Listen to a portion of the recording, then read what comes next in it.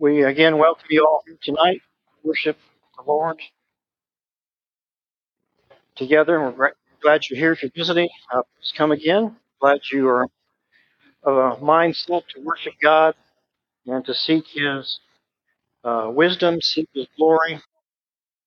Tonight's lesson is again another study from the book of Luke. If you haven't guessed, we're in a series right now, and we'll be in chapter 8. Chapter 8. I want to make note of a couple things in Luke's prior chapters as we lead up to the lesson. Luke introduces the gospel by saying this: "It seemed fitting for me as well, having investigated everything carefully from the beginning, to write it out for you in consecutive order, most excellent Theophilus." Notice verse 4 of chapter 1. "So that you may know the exact truth about the things you have been taught." Luke is a physician. He's a person of professional mindset. He wants to make sure he has this orderly fashion, and he wants us to know the exact truth of what happened. This isn't just made up stuff. These stories are real. These are facts, according to the Holy Spirit through Luke. Later on, and we also see that Luke is showing us who Jesus is. He wants us to understand. In chapter 1, verse 32, it talks about when the angel's talking to, well, let me just back up there. In verse 26, Jesus' birth is foretold from Gabriel, was sent from God to a city in Galilee in Nazareth, to a virgin engaged to marriage with Joseph. And then verse 32 says, of this baby, he will be great, and he will be called the Son of the Most High. And the Lord God will give him the throne of his father David. So here we see that Jesus is going to be the Son of the Most High. Verse 35 tells us, "Holy child shall be called the Son of God." So he's the Son of the Most High, Son of God. And in verse 37 it says, "Nothing will be impossible for God." Nothing is impossible for God. If you turn your Bible page over, that's where we want to go here.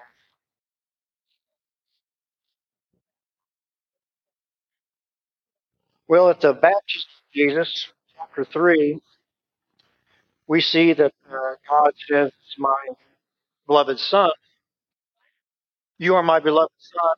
You I am well pleased." There we see the revelation says he is God's Son. God himself says, "My Son." In chapter 4, verse 32, we see that people were amazed speaking because his message was with authority. This morning, the sermon talked about the authority of Jesus, and here we spoke with authority. And in chapter 4, verse 34, we see a man was by the spirit of a demon, and he cried out with a loud voice, "Let us alone. What do we have with each other, Jesus of Nazareth? Have you come to destroy us? I know who you are, the Holy One of God." So here again we have another sentence where even the demons know who Jesus is, and he is the Holy One of God. It's important for our understanding. We need to also know these things. Demons understood, but they did not obey. We need to be those who understand and who do obey. In chapter 4, verse 41, there is more dealt with. Demons were coming out of many shouting, "You are the Son of God." So we see that again, where demons are shouting who Jesus is, the Son of God. They were doing it not in belief and obedience, but out of fear, knowing his greatness. I wanted to also note verse 39 before that. Jesus rebuked fever. We got that recently in a sermon, and the fever left her. So Jesus is revealed as one who has the power over ailments, over fevers. How many times have your parents wished you could do that with your children? You know, and they wake up in the night, they got a fever. You can't deal with it. Sometimes you're afraid as a parent. It would be so nice to have power to say, "Be gone, fever," and it's gone. Jesus did. We see that people were amazed at Jesus. Verse 9 of chapter 5, amazement that seized him and all his companions because of the catch of fish that they had taken, because of what Jesus had done. In verse 24 of chapter 5, it says in that text, but you, so that you may know that the Son of Man has authority on earth for sins. He said to the paralytic, I said, you get up, pick up your stretcher, and go home. So there we see God's authority in Jesus. He can forgive sins. People were struck with astonishment. They saw remarkable things that day. So over and over again, remarkable things are happening by Jesus. And people are supposed to see who he is, that he is of God, not only of God or from God, he is God. In chapter 6, it says there, the Son of Man is Lord of the Sabbath. He can say what happens on the Sabbath. Don't question him. He has the power. He's the one who made the Sabbath. Let's just flip over to chapter 8 now. This is where we're going to be. One little section of Scripture. It's kind of interesting that Ethan brought this up in the Lord's Supper talk. It's a different storm story that Ethan brought up. We're going to talk about the first storm story. In chapter 8, verses 22 through 25, I'm just going to read this. Now, on one of those days, Jesus and his disciples got into a boat, and he said to them, let us go over to the other side of the lake. So they launched out. But as they were sailing along, he fell asleep, and a fierce gale of wind descended on the lake, and they began to be swamped, to be in danger. They came to Jesus and woke him up, saying, Master, Master, we are perishing. And he got up and rebuked the wind and the surging wave, and they stopped, and it became calm. And he said to them, where is your faith? They were fearful and amazed, saying to one another, who then is this, that he commands even the winds and the water, and they obey him? If they would have been listening to the earlier things, they would know who this is. Even the demon said, this is the Son of God. So this is something that the disciples are learning more and more about Jesus. They had never seen a miracle that was pertaining to them personally. But this one, God's power is seen in nature. It's clear evidence of his creative and omnipotent power. It talks about that in Romans chapter 1, verse 20. Everybody should see the power of God and marvel. West Texas has some strong winds. Do you not agree?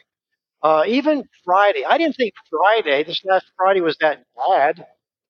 But I went to the lumber yard and I wasn't even thinking about it. I'd been outside my pickup before. I got in my pickup. Anyway, I parked my pickup in the wrong direction so that when I opened my driver's side door, the wind, I think there was a devil in that wind or something because it just went, and it took my door right out of my hand and sprung my door, and then I could not close my driver's side door.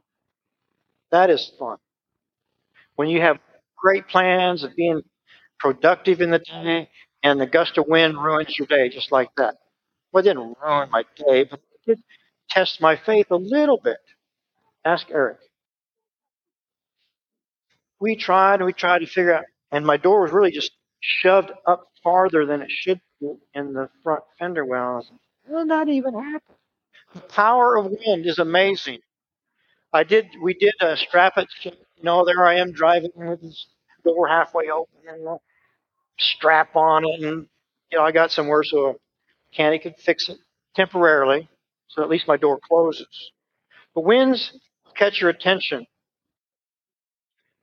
One more little thing I just thought of when I was sitting there. I probably even shouldn't talk about it. It's just a little story that happened to me. I was years ago when I was fresh out of the baptistry, but I was on a second floor of a house. We were framing it. I had this big sheet of Celotex stuff, kind of a foam board, and a gust of wind came and it caught me like this, and it was just taking me to the edge of the house. We were only like 10 feet up, but I was going backwards, and I was going to fall off.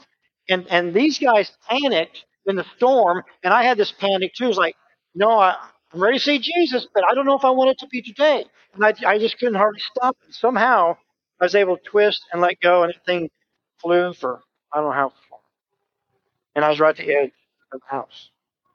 Scary. Storms can capture your attention. They can startle you. This is a storm that happened early or fast on these guys.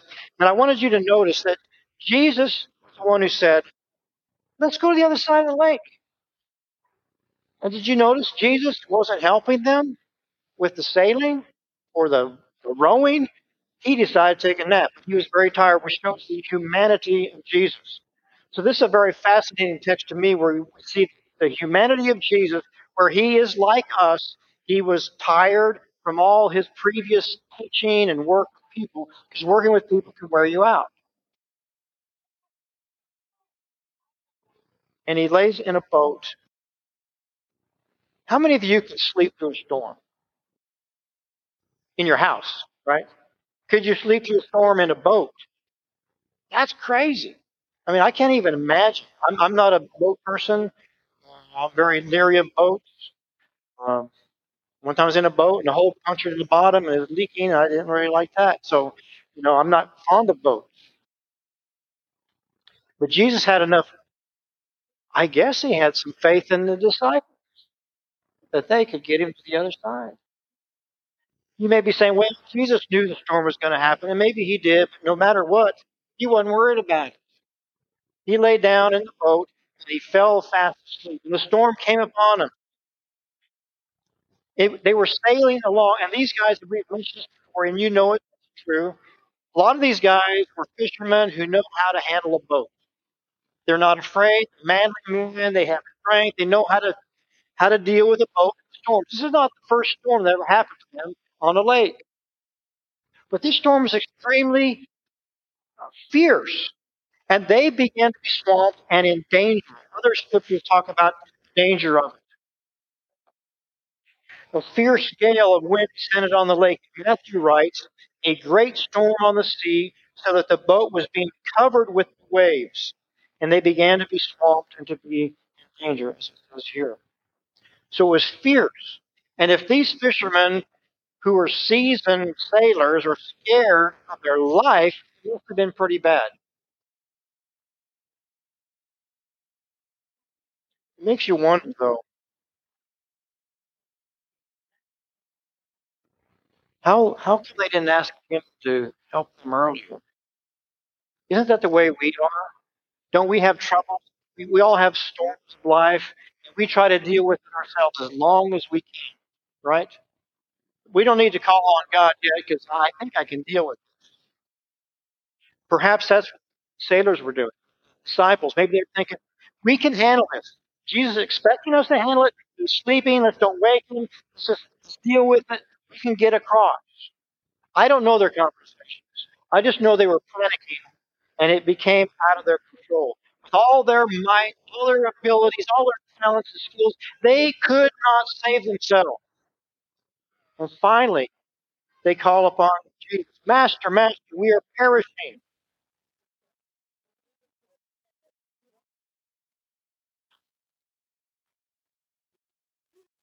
So what did Jesus? Jesus got up and he rebuked the wind and the surging wave. Earlier, Jesus rebuked an unclean spirit in chapter 4, verse 35. He also rebuked the fever, as we mentioned earlier, for Simon's mother-in-law. The rebuke recorded in Mark chapter 4, verse 39 was, hush, be still. That's what Jesus said. That's how he rebuked the wind and the waves. So Jesus woke up from his great nap, and there's a storm going on. I don't know how he slept through it, but he did. And he says, hush, be still. And what happened? Like that. Stop. Do waves just stop like that? If a storm comes through and it hits our little playa lakes or whatever, and you see the water doing this, and the wind calms down, it's still happening. There's still waves. They're getting smaller and smaller, and the wind's getting less and less. This happened like totally stopped. That would be crazy. That would be very strange. Obviously, they understood that was a miracle. That's why the response that they had.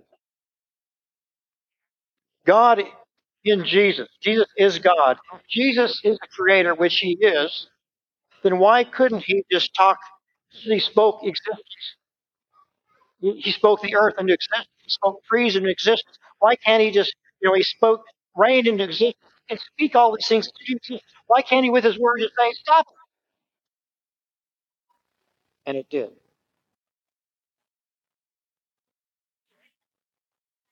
In Psalm 129, ascribe to the Lord, O sons of the mighty, ascribe to the Lord glory and strength. It goes on to talk about his wondrous power over the earth. Our earth is 25,000 miles in circumference, 8,000 miles in diameter, and weighs approximately 6 sextillion tons, whatever that is. And it spins on its axis at 1,000 miles an hour, travels on its 150 million mile orbit around the sun at 1,000 miles per minute. Meantime, the sun and all that's around it is traveling around on its own orbit through the center of the Milky Way galaxy. I mentioned that before in another sermon one time. And to me, it's mind-boggling. Right now, we are traveling on an axis of 1,000 miles per hour. Can you feel it? And not only are we doing this 1,000 miles an hour, we're doing this thing 1,000 miles per minute. That's beyond this little brain. Jesus did that. That's the one who's in the boat. Is it any wonder sleeping? It's my creation. I'm not worried. The creator of the winds and the seas, they obeyed him. The seas obey him. It was perfectly calm, it says in Matthew chapter 8, verse 20. Perfectly calm. Remember, Luke says this is the exact truth. This is a made up story. So now every molecule of water that's in a drop of water, which I don't know how much. I read that in a teaspoon of water there are trillions of atoms. Trillions of atoms. So we talk about how great and how huge the universe is, and then you go to the little tiny atom and how complex and amazing that is. And all those particles, all those atoms, everything obey the voice of Jesus like that.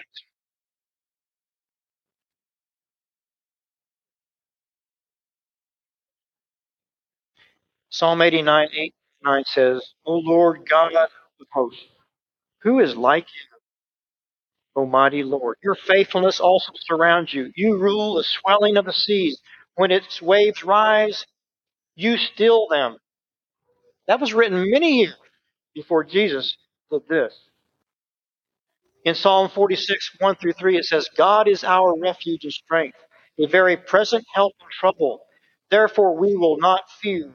Though the earth should change, and though the mountains slip to the heart of the sea, though its waters roar and foam, though the mountains quake at its swelling pride. Who are we? We should be the people who take our refuge and strength in Jesus. So Jesus rebukes the storm, and then he rebukes the disciples in a gentle way. I don't think he said, where's your faith? I don't know the tone of his voice, but he said, where was your faith? Do you not realize that God is in your boat? If God said, if you said, we're going to get in this boat, we're going to go to the other side. God said we're going to go to the other side. So are you going to get to the other side? You should say, yeah, God's here saying. And I guess they didn't really understand it fully because their question was, who is this? That he commands even the winds and the water and they obey him. And the storm that was mentioned in the Lord's Supper, at that point, the second storm, they said, you truly are Son of God. So their faith grew as ours needs to grow. All of us have different trials. All of us have different storms. There's an interesting scripture cross-referencing this, and that's in Mark. The same story is told. But there, at the very beginning, it says that Jesus got in the boat with the disciples, and there were other boats with him. You know that? So we think of this story, it's just these guys out there with Jesus. No, there's other boats in this storm with them. It is an interesting thought. What were they thinking? What was their panic like? We don't know that side of the story. But they also would have witnessed miraculous halt to the storm. So there's multiple people on boats close around where Jesus was that saw what happened. That was just a little tidbit I thought was interesting. Mark brings out. So the men had panic, they had doubts, they had fears, even terror. They didn't have enough faith. They had some faith. They didn't ask Jesus to wake up. That shows faith.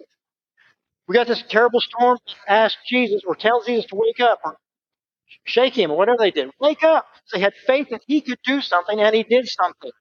And yet Jesus rebukes them for, where is your faith? That's a good question for us. Where is our faith? This whole book of Luke so far is trying to tell us who Jesus is, how great he is. He's the Son of God. He is God. He's a Savior that was born. Where's your faith? Where's my faith?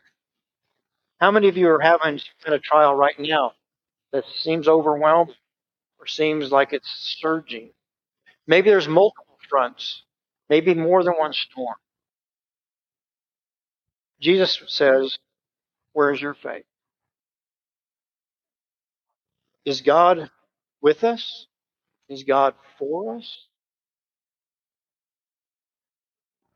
Turn to Romans chapter 8. A very famous section of Scripture, one of my favorites. I've heard it many times. In Romans 8, verse 28, we know that God causes all things to work together for good, those who love God, to those who are called according to his purpose.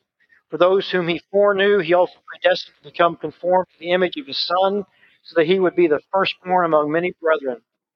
And these whom he predestined, he also called. These whom he called, he also justified. These whom he justified, he also glorified. What then shall we say to these things? If God is for us, who is against us? He who did not spare his own Son, but delivered him over for us all, how will he not also with him freely give us all things? Who will bring a charge against God's elect? God is the one who justifies. Who is the one who condemns? Christ Jesus is he who died, yes, rather who was raised, who is at the right hand of God, who also intercedes for us. Who will separate us from the love of Christ? Will tribulation or distress or persecution or famine or nakedness or peril or sword? In verse 37, but in all these things we overwhelmingly conquer through him who loved us. I am convinced that neither death, nor life, nor angels, nor principalities, nor things present, nor things to come, nor powers, nor height, nor depth, nor any other created thing will be able to separate us from the love of God which is in Christ Jesus our Lord. The disciples needed to learn that, and so do we. We need to understand God loves us so much. Not only did he give his life, he'll give us anything. He'll do whatever it takes. It may be that we have to go through a storm like these guys did. Jesus didn't not go out into the storm with them. On that other occasion, it was mentioned at the Lord's table. That time he sent them on their own. They were out there for hours. And he let them struggle for hours before he came walking on the water. He intended to pass by them. He was going to let them keep struggling on that occasion. And then they saw him walking. He said, Ghost, no. Is that you?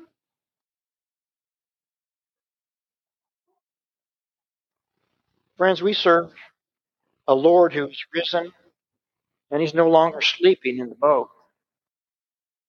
He's always alert, always awake, and always all powerful. So whatever we're going through, we need to call on Him. Don't just use your own strength. Don't just use your own abilities, because God loves us so much. He'll do whatever we need to get us through a storm and to get us successfully to heaven. These men were witnesses of the supernatural God who was in the boat with them. Their response was terror of Him. They were frightened of Him and His power, and they were amazed, awestruck, to the point where they were like, they just couldn't do anything. That kind of awestruckness of Jesus. What is your awestruckness of Jesus today? The disciples were to learn to have greater faith and trust in Jesus, and even in life and death situations. Peter wrote somewhere that, therefore, humble yourselves under the mighty hand of God, that He may exalt you at the perfect time, casting all your anxiety on Him because He cares for you. I forgot to write that scripture. That's why I said it's in there somewhere. You can look it up. You know, Paul endured multiple dangerous and critical life-threatening situations in his lifetime. And towards the end of his life, he said this: the Lord will rescue me from every evil deed and will bring me safely to His heavenly kingdom. To Him be the glory forever and ever. Amen. It needs to be you. That needs to be me. A couple little statements I want to say before I close. Jesus said, let's go over to the other side. He meant to go together. Jesus is going with us to the other side. If you want to look at it in a spiritual sense, we're on this side of the shore. Someday we're going to go on the other side where we are no longer walking this earth. And Jesus wants to go with us all the way across through all our storms. And at the end, we will say, you are the Son of God. Thank you for getting me through this and taking me home. He never promised that life would be smooth sailing. Another thing, God was in their boat. God is with us in our boats. There it was literal. In our time, it's literal and physical. We just don't see it. We should not try to deal with our storms on our own. It's just so human and so natural for us to try to. Jesus rebuked the winds and the waves, but He also rebuked disciples for not trusting Him. Nature obeys His words. Let us be like nature and listen to what He says. Faith that Jesus desires of us means do not panic and lose your hope. I think that's why He was talking to them. He rebuked them. You guys have panicked. Where's your faith in this? Do not panic. I am with you. I'm not going to ask you if you panic, because probably you have somewhere. There may be times in your life you still panic. The encouragement is look to Jesus. He is God of all storms. We all have testing storms. We will probably not always do well at all times. Sometimes it will appear that we do not have enough faith. God will remain God. He will remain faithful. And He will always be ready to reach out and help us, like He did to Peter and get him out of the waters in that other story that I did not read. In James chapter 1, verse 2 and 3, it says, consider it all joy, my brethren, when you encounter various trials, knowing that the testing of your faith produces endurance, and let endurance have its perfect result, that you may be perfect and complete, lacking in nothing. Another thing to mention here is storms come on good men and women, not just unrighteous people. It's the righteous, however, who should be able to get through the storm in a victorious way with Jesus. Jesus is the Lord over the storm. He can stop the storm dead in its tracks. I like that thought. Next time you're in a very tumultuous situation, maybe don't panic. Trust in Jesus. and ask Him to stop. He can stop. He may not, but He can. He has that ability. And as I mentioned before, Jesus is not sleeping anymore. He is the Lord of Lords and King of Kings, and He's at the right hand of God, and He's our Savior and our Lord. He's on our side. Where is your faith this evening? Is it strong or is it weak? Or how are you doing with the storms of your life? It's a very short scripture right there, and I chose not to deal with all the things in chapter 8 like some of the other guys have done. But, I mean, it's Sunday night, right? You guys are ready to meet and quiet. So we'll stop with that. I'm not prepared to do these other stuff anyway. I just want to talk about the storm. All of us have had them, and we're going to have more. It's part of life. This evening, if there's anybody here that needs encouragement, prayers, maybe your faith is weak and you know it now, and you haven't treated God as God Almighty that He is. You forget who He is. It's in the boat with you. And He loves you so much. Read Romans 8. Look at the cross. He loves us so much. He's willing to do so many things for us. Just we trust.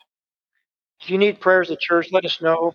Perhaps you're ready to put on Christ in baptism to have your sins washed away and become white as snow. You're ready to walk that new life and have your name written in heaven, ready to get to the other side of the shore. We're here to encourage you and help you with that as well. Let's stand together and sing.